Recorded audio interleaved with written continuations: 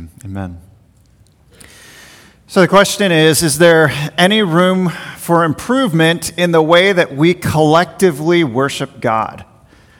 Think about that. We gather corporately together.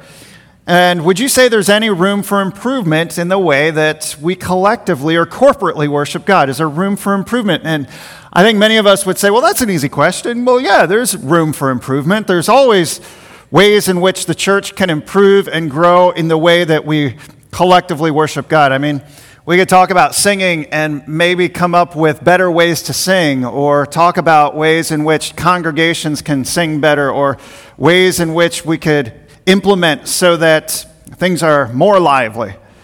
Or maybe when it comes to the preaching, there is an aspect in which the preacher, I know I'm talking about myself right now, could be more interesting or more captivating. Perhaps if he did this, then I would respond that way. And so, yes, when we gather together corporately, there's a lot of ways in which we could find areas of improvement. However, in your relationship with God, you're not responsible for other people, right? You're responsible for yourself. So let's reframe the question a bit. Is there any room for improvement in the way you come to our corporate gatherings and worship God? Is there any room for improvement in the way that you come to our corporate gatherings and worship God? Is there room for improvement in your heart this morning? This morning, we're going to spend most of our time in chapter 5, the first 7 verses of chapter 5, but chapter 4 leads us to it. So let me give you the lay of the land with chapter 4, and we're going to go through this very quickly still in our introduction here. What Solomon does in chapter 4 is he lays out wisdom, proverb-like wisdom for everyday living. One of the things that he does in chapter 4 that leads us into chapter 5 is he uses the word better. In chapter 4, there's 4 contrasts, and he says, here's one scenario, now this is better. And he does that 4 times in chapter 4. And then he gets to chapter 5 and pulls us into a whole new category with better living. So that's where we're going, and just bear with me. I think you'll see this as we go through it. Let's look at these scenarios that he gives to us in chapter 4. The first scenario in chapter 4 is about oppression. The strong regularly oppresses the weak. Verse 1, again, I saw all the oppressions that are done under the sun, and behold, the tears of the oppressed, and they had no one to comfort them. On the side of their oppressors there was power, and there was no one to comfort them. And I thought the dead who are already dead more fortunate than the living who are still alive. Verse 3, but better than both is he who has not yet been and has not even seen the evil deeds that are done under the sun. Basically, better is the person who has never been born than have to deal with oppression. He leads us to a second contrast, a second scenario, and this one involves work in verses 4 through 6. He says this, then I saw all toil and all skill and work come from a man's envy of his neighbor. That's an interesting thought there, and that's true. You know, you see somebody else's work and what they work to get, and you look at that and you say, man, I would like to have that, so now I better toil and labor a little bit harder so I get that and then something more. So there's a lot of toil there, and he says this is also as vanity and a striving after the wind. Verse 5, on the flip side, you have a fool who folds his hands and eats his own flesh. He does nothing. So you have somebody who's a workaholic over here, and then you have a fool who just folds their hands and literally sort of cannibalizing themselves. So in verse 6, he says, better is a handful of quietness than 2 handfuls of toil and a striving after the wind. And basically what he's saying is that it's better for somebody to work and then have a season of quietness. Work and have a season of quietness. This is better than being a workaholic and then being a fool and not doing anything. So it's better to work and have some rest. He gives a third category in verses 7 through 12, and this is the category about companionship. We're used to hearing this oftentimes in weddings. Verse 7, he says, again, I saw vanity under the sun, one person who has no other, either son or brother, yet there is no end to all his toil. And his eyes are never satisfied with riches, so that he never asks, for whom am I toiling and depriving myself of pleasure? This also is vanity and an unhappy business. Verse 9, 2 are better than 1, because they have a good reward for their toil. For if they fall, one will lift up his fellow, but woe to him who is alone when he falls and has not another to lift him up. Again, if 2 lie together, they keep warm. How can one keep warm alone? And though a man might prevail against one who is alone, 2 will withstand him. A threefold cord is not quickly broken. And so here he's talking about just in everyday life, it's good to have a companion. He's not necessarily talking about marriage. He's saying it's not good to go alone in life as a maverick. It's good to go through life with companionship. And then verses 13 through 18, it's talk about political sort of leadership. So verse 13, better was a poor and wise youth than an old foolish king who no longer knew how to take advice. For he went from prison to the throne, though in his own kingdom he had been born poor. I saw all the living who move about under the sun, along with that youth who was to stand in the king's place. There was no end of all the people, all of whom he led. Yet those who come later will not rejoice in him.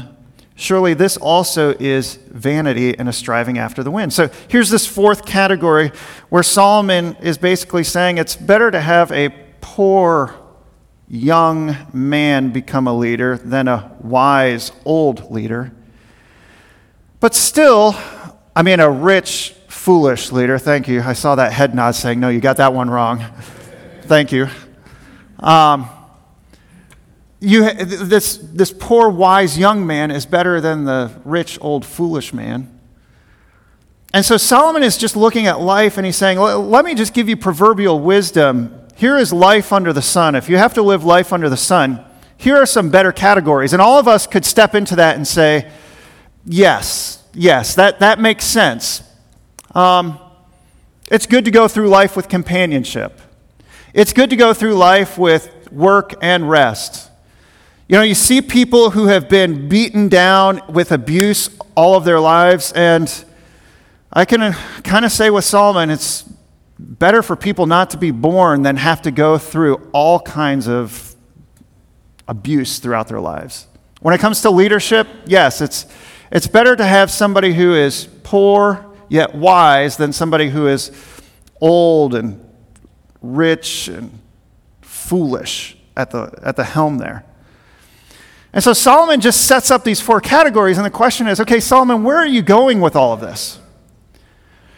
Did you notice who is absent in chapter 4?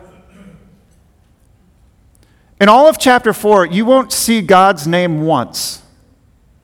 And remember in Ecclesiastes, he's talking about categories of life. He's talking about oftentimes life under the sun or life under the hand of God. And here in chapter 4, he's saying, here is life under the sun, and here are just some wise ways that people make it through life under the sun apart from God.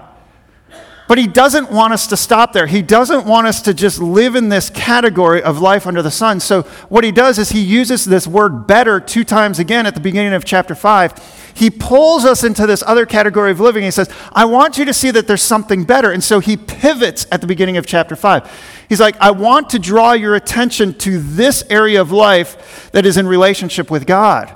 I want you to be thinking about this category now. So chapter 4 is present, and it tells us, yes, this is life under the sun. But for the person who is in relationship with God, there's more now. There's much more here. So just to illustrate this last week, I moved into a new category of life. I installed an underground sprinkling system. No more dragging my hoses around the yard with sprinklers trying to keep up on dry grass. I have moved into this whole new category where I'm going to be able to enjoy the push of a button and then go back to sleep kind of thing. Solomon is saying, let's go from one category to another. Let's enjoy and talk about something that is much more meaningful. And so in chapter 5, verses 1 through 7, we have this shift that occurs. We're not talking about life under the sun, we're talking about life with God. And so Solomon specifically has in mind the way people should approach their relationship with God in the worship that takes place at the temple. Now, the temple was a special place. It was the only place on earth where God had chosen to manifest his presence. So, just think about this. This building is not a temple, okay? We can't confuse temple theology with church building theology. God has moved from the temple into our hearts. But for the sake of illustration, think about this for just a moment.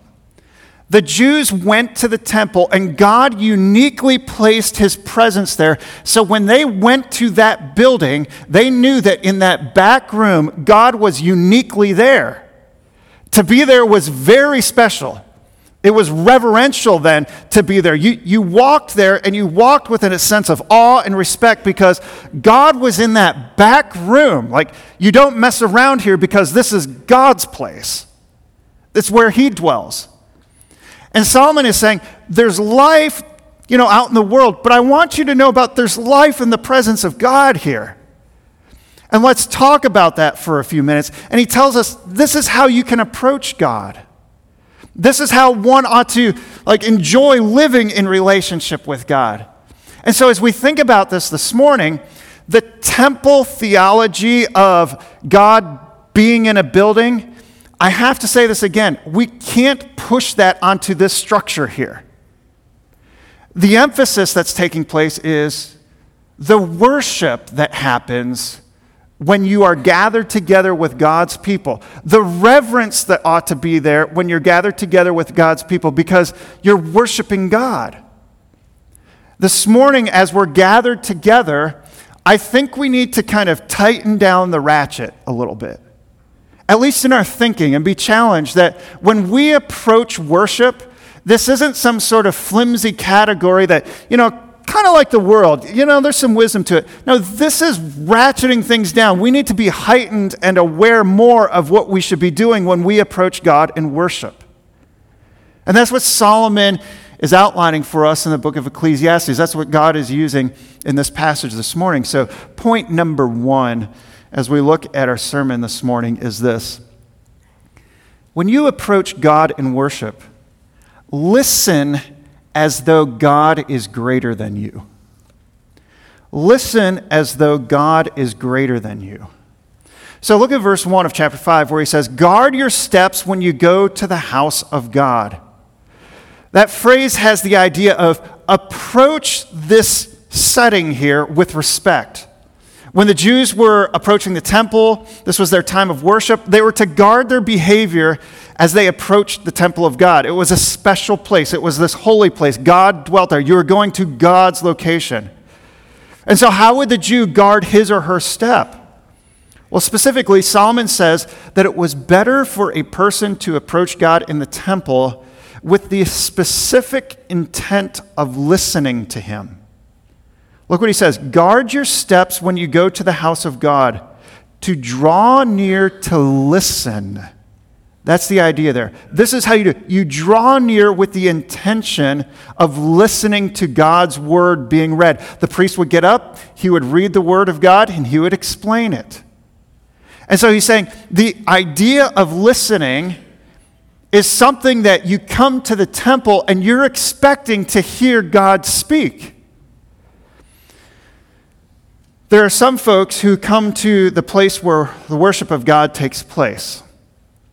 They hear someone get up and speak, but they are not actively listening. They are hearing words, but it's just 40 minutes, and in the back of their mind, they're like, okay, I got done with the singing, and now I can take 40 minutes to let my mind wander into the assignments that have to take place this week.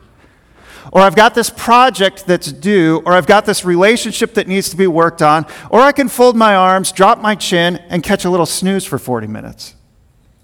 I'll hear what's taking place in one ear, but Solomon is saying, no. When you draw near to the place of worship, your brain has to be actively involved in intending to listen to God's word. Listening is when the worshiper draws near, and in his heart or her heart, she is saying, God, speak to me. I need a word from you to move through this week again. Speak to me. And Solomon says that the person who draws near with the intention of hearing God speak is better than the sacrifice of a fool. So what's going on there? Well, the sacrifice is a very public step, right? Everybody knows when you're coming with a sacrifice. You've got the lamb in your arms. Everyone can see it. But it's the sacrifice of a fool. And so the fool is the one who is coming, but his sacrifice is meaningless. According to Malachi, he brings the lame. He brings the broken animal. He brings the least important in his flock. Other places in the Psalms, you hear the fool who says in his heart, there really isn't any God. So in that scenario, someone comes to corporate worship and goes through all the external actions, but the way they do it is there's a huge disconnect between their heart, the ears of their heart, and the voice of God. It's a very hypocritical way. It's meeting external expectations, a religious checkbox. It's the heart of a fool. In verse 2, Solomon continues his theme and says of it being better to listen than being rash with your words. Verse 2, be not rash with your mouth, nor let your heart be hasty to utter a word before God. So some people go through the motions of just saying things, all the sort of right things to say when they come into worship. Perhaps Jesus had this in mind when he taught his disciples how to pray, Matthew 6, 7, and 8. He said, and when you pray, do not heap up empty phrases as the Gentiles do, for they think that they will be heard for their many words. Do not be like them, for your Father knows that you need what you need before you ask him. Like, worship isn't about just these empty words that come out of all this. So the point of this is that when the Jews came to God's house for their time of worship, there was no need to impress others with words or with external actions. Instead, Solomon is saying it's better for you to come to corporate worship with the intention of listening to God. Ears for God. Now, Solomon gives us a reason. Why is it better to do that? Look what he says here at the end, or the middle of verse 2. For God is in heaven, and you are on earth.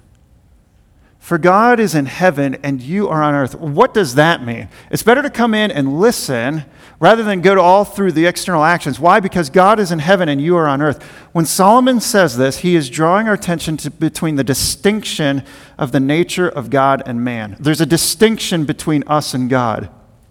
God being in heaven is so much greater than we who are limited to earth.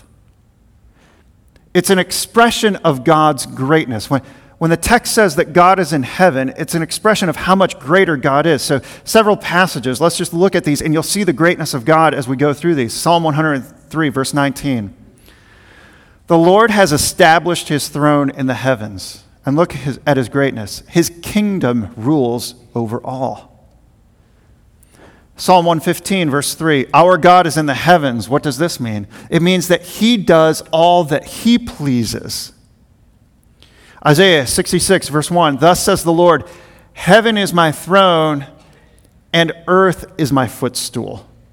What is the house that you would build for me, and what is the place of my rest? Like, these things are minimal in comparison to the bigness of God. I have an extended passage from Revelation chapter 4 where we move into the throne room of heaven and just look at the greatness of God here as I read through this. You can follow along. After this, I looked, and behold, a door standing open in heaven. John has a vision here. And the first voice which I had heard speaking to me like a trumpet said, come up here, and I will show you what must take place after this. So at once I was in the Spirit, and behold, a throne stood in heaven with one seated on the throne. And he who sat there had the appearance of jasper and carnelian, and around the throne was a rainbow that had the appearance of an emerald.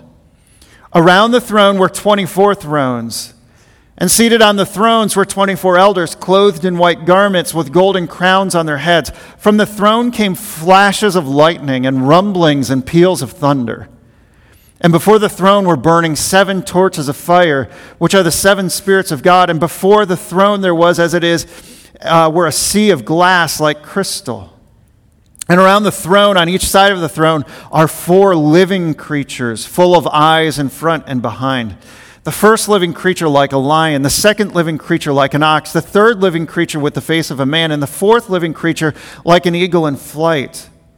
And the 4 living creatures, each of them with 6 wings, are full of eyes all around and within. And day and night they never cease to say, "Holy, holy, holy is the Lord God Almighty, who was and is to come."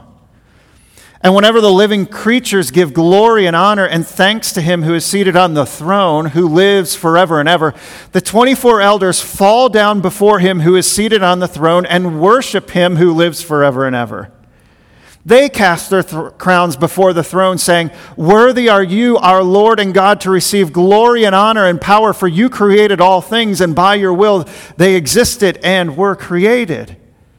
And so here is heaven testifying to the greatness of who God is, entering into his presence and saying, this God is so much greater than anyone else. God is greater than us.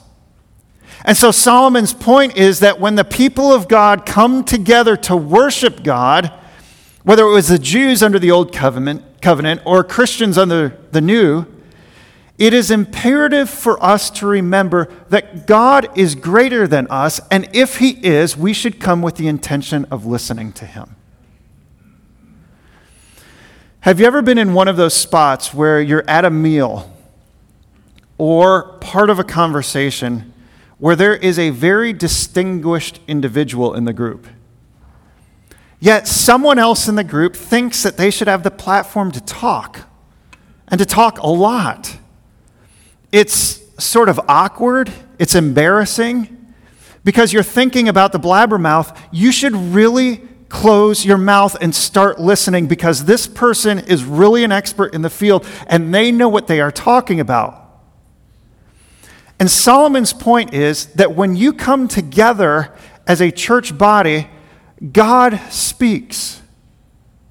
We have to be intentional about the ears of our hearts being opened up, expecting God to speak to us, not because a man is behind a pulpit, but because God's word is being opened. And when God's word is being opened, our ears should be intent on listening to him speak to us. So when Israel was camped at the edge of the promised land, God had brought them out of Egypt, and he showed them all of his greatness with those plagues. Moses brings them to the edge of the promised land, and he says, I want you to do one thing in Deuteronomy chapter 6, verses 4 and 5. He says, I want you to listen. Hear, O Israel, listen. God is the Lord our God. The Lord is one. And here's what God would have you do. You shall love the Lord your God with all of your heart and with all of your soul and with all of your might. Israel, I want you to hear this. This is God speaking to you. Love him in this way. He's greater than any of us. When it comes to listening, the Apostle James picks up this theme as well in James 1, verses 19 and following. And look at James' language. Know this, my beloved brothers. Like he's looking at his people saying, I love you guys.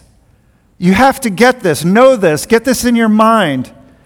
Let every person be quick to hear, slow to speak, and slow to anger, for the anger of man does not produce the righteousness of God. Therefore, put away all filthiness and rampant wickedness, and do what?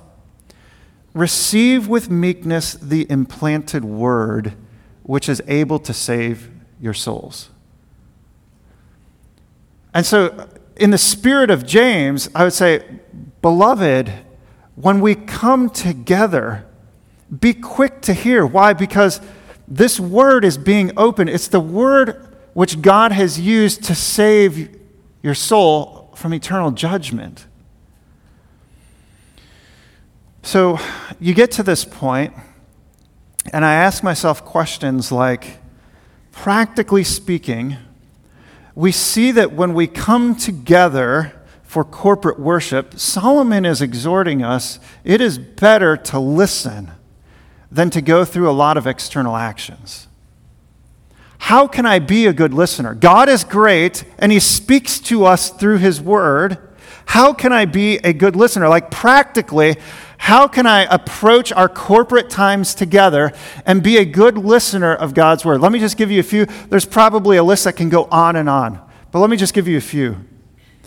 Number one is this. Spend time praying before you come to church. This could be Saturday night where you gather the family together, dads, and you lead your children and your wife in a level of seriousness about God's Word, knowing that it's God's Word that your family needs most. And so you gather your family together and you set a precedent saying, we need to pray this evening. We need to pray that we would be ready for the day tomorrow because it's a unique day. It's when God is gathering us together and His Word is being opened and we want to read it and we want to study it and we want it to change our lives. I would challenge the men of this church that if you have not set a precedent of praying with your family, you are missing a very good opportunity to lead your family. Gather them together. Practically, we gather our kids together every night, and we just close the day in prayer. On Saturdays, oftentimes, whether it's at our meals or in our evenings, we pray at both. We're praying for the next day that God will just use the day, using the classes down the hallway to impress upon our children the truth of God's Word. Men, I think this is a step that if you have not taken, you should own it and start taking it so that your family can recognize that you see God as being greater, the God who is in heaven, and you want to listen to Him. We pray when we come to church. We start the service off with prayer. Pastor Mike opened up the Word, and we were reading through Romans chapter 5 this morning. We spent time praying there. We spend time praying before the sermon.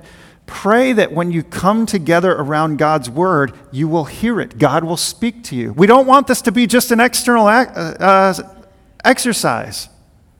A bunch of fools could gather together and go through all the motions and say, see what I've done? Check the box. Here's my sacrifice. No, it's better to listen than to go through those actions. Here's another one. Perhaps this is a little harder this morning, especially with the rain.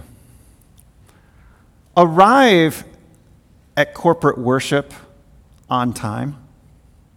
Like, we start at 9:30 every Sunday morning. There's no changes, no surprises. Like, there's no, hey, we threw a wrench in there and we got you. We're starting at 9:25 this morning. For as long as you've been coming here, okay, at least in the last 10 years, it has started at 9:30.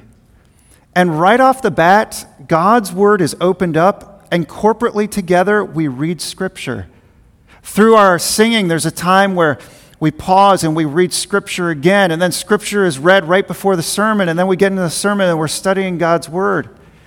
If you're arriving at 9:35, 9:40, 9:45, do something about it. And I'm trying not to be a pastor who rants about it, so I'm just going to stop right there, okay? Arrive early. Spirit, you can handle the rest. I'm out. Number 3, seek an application personally. Like when we come together, I would encourage you, come into this time where God's Word is being opened up, and you're saying, when God's Word is being opened up, there should be something that I can take away from this time together. I heard Pastor Wayne tell the story about a seminary president who sat through a chapel service, and it was obvious that the speaker was not well polished, maybe not even well prepared. So a student in the school came up to the seminary president and asked him what he thought about the chapel sermon. The student was expecting a critical comment from the president about the sermon that he had just heard. The president responded by saying, anytime the Word of God is open, I can get something from it. That should be our attitude. You might say, man, this really isn't where I'm at this morning. And that's like telling God, this portion of your word isn't for me. Like, can you imagine saying that to God this morning? God, portion of your word, not for me. No, when God's word is opened up, we have to have this mindset like, I'm in. Like, I am coming in to find something, and I'm trusting the Spirit of God to open up my ears and say, here it is for you. Like, be filled with the word right here. To not have that attitude is a disrespect to God. It's a disrespect to the Spirit. It's a disrespect to His word. When we gather together, folks, we should be gathering with the intention to listen as though God is greater than us and He has something to say. There's a second component of our worship, and that's in verses 4 through 6. We speak or act as though God is greater than us. We speak and we act as though God is greater than us. Look at verse 4 when he says, when you vow a vow to God, do not delay paying it, for He has no pleasure in fools. Pay what you vow. And here's the sixth better from when we started in chapter 4. It is better that you should not vow than that you should vow and not pay. So Solomon is drawing on a passage from the Old Testament about vows, Deuteronomy 23, verses 21 and 22, where Moses says, if you make a vow to the Lord your God, you shall not delay in fulfilling it, for the Lord your God will surely require it of you, and you will be guilty of sin. But if you refrain from vowing, you will not be guilty of sin. What's a vow?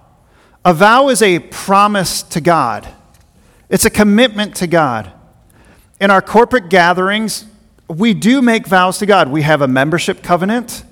And in so many words, we say in that covenant that we will pray, we will study God's word, we will pursue community, we will support missions. We're vowing before the Lord to do that.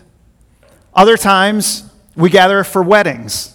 Man and a woman come together, make a commitment to one another, to the congregation, and to God. When you entered into marriage, you made a vow with God.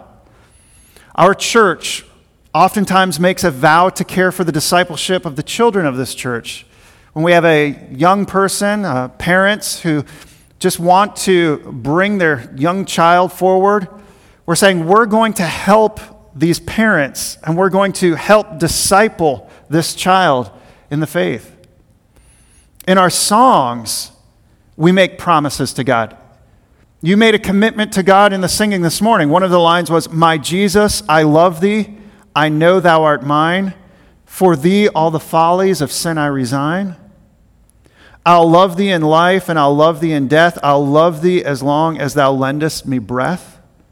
Those are promises. Like when you're singing, you're saying, God, this is what I'm bringing to you and I'm committing to following through with it. Do you think about the words that you speak when you're singing? When we're speaking those words, the attitude of our heart ought to be, God, you are much greater than I am. Therefore, when I say these things, I will follow through with it. I will be committed to it. And why should we be committed to it? Here's the reason. Look at verse 4. For He has no pleasure in fools. You see the contrast there. Somebody comes forward and says, okay, I'm making this commitment to God. And he says, I want you to know I've got no pleasure in fools. The fool's like, oh, I can throw some words out there and say I mean it, but in my heart I act as though God doesn't exist. There's a rightful place for vows. But he also says this in verse 5. Hey, it's better that you should not vow than that you should vow and not pay. So folks would come to the temple. They would make a vow. And it can get so excessive in vow making that people would not keep their vow. And when the messenger, probably the coin collector from the temple, when he comes to collect, hey, you made a vow about giving, the vow maker says, oh, that vow was a mistake. I can't keep that vow. You're acting as though God is not worth your vow. And the problem is that people have a wrong heart at that point. So there's this danger of making vows because you're just going through the motions of some sort of religion, but you're not seeing God behind it saying, yes, God, you are great. I need to keep this commitment that I've made. And instead of even just making commitments sort of empty with an empty mind, Solomon says, where is your heart in all of this?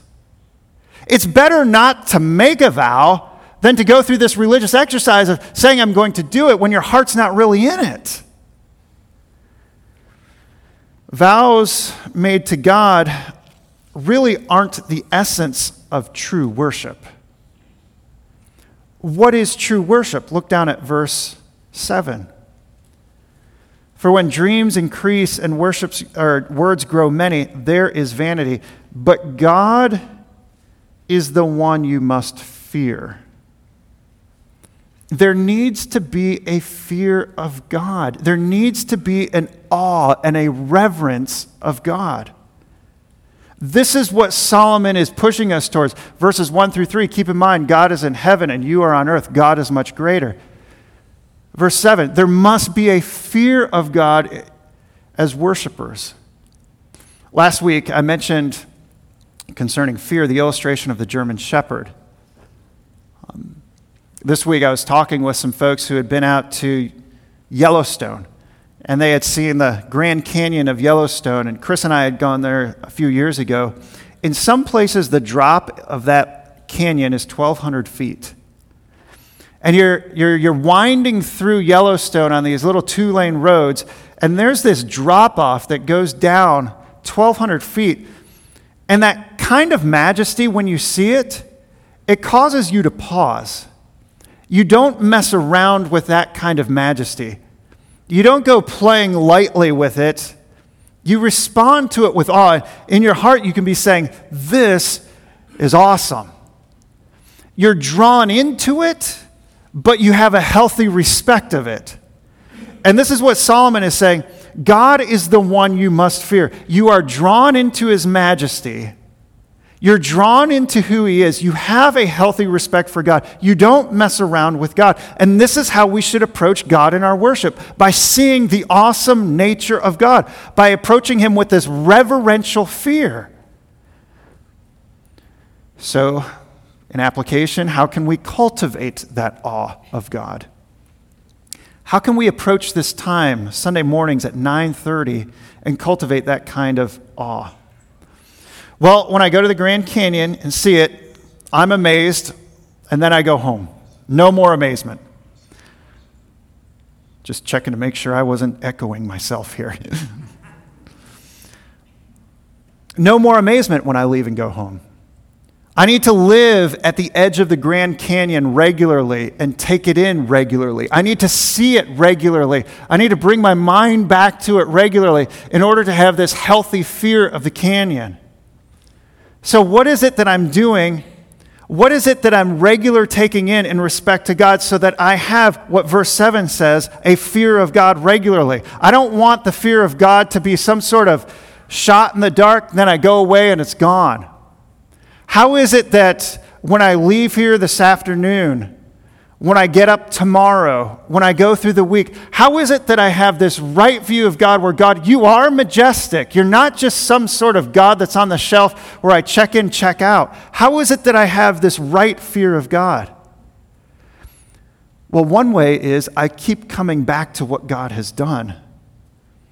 Think about this as we celebrate the Lord's table this morning, Ephesians chapter 2, verses 4 through 7.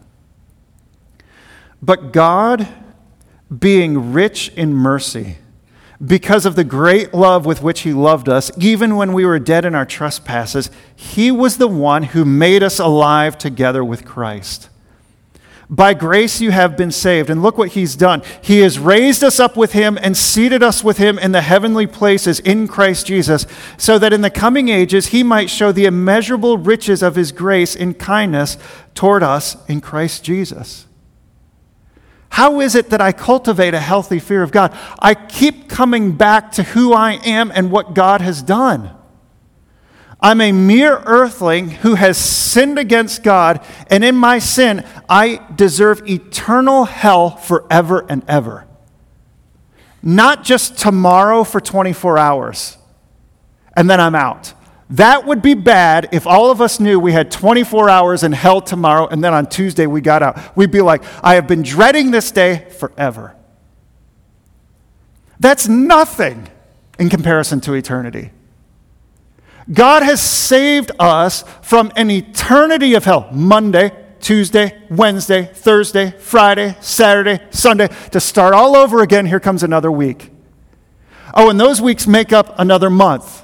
And those months make up another year. And that's just the beginning of eternity. This is what the text of Scripture says, that we are condemned before we come to Christ, deserving of hell. Does the wrath of God towards sin sink in such a way where we're like, I don't want to mess around with that wrath at all? That's an awful wrath. Like that develops some sort of reverence in my heart to who God is. I'd better not mess around with him. And then we move to Ephesians chapter 2, where he says, but I am rich in mercy. Here's wrath. You deserve wrath because of your sin. But here I am, a heavenly Father who loves his children, and I am just overflowing in mercy in the person of Christ. Here is Jesus who came and lived the perfect life that we could not live without no sin, without any sin. And then Jesus goes to the cross, and in that time on the cross, he takes the punishment for the sin that I deserve. The wrath of God was poured out on him in that moment. And here's the gospel. Here's the good news, where we can come to Christ by faith, and he offers his life as a gift to us so that we don't have to spend Monday through Saturday, week after week, month after month, year after year, millennium after millennium, for the rest of eternity in hell forever and ever. If that doesn't jar us into fearing God, I don't know what will. And here's the mercy of God, where he comes along and says, but I've loved you to save you from that. This is the God whom we worship, the God who has saved us from eternal judgment forever and ever. When you think about the good news of Jesus, you are brought face to face with the reality of the greatness of God. This brings us into right perspective, a reverence of worshiping God. And worship then is a matter of what is taking place in your heart this morning, not the external actions. And we come around this table and we handle the elements and we say, God, thank you. This is a good reminder. I want to continue to walk in fear of you. Let's pray.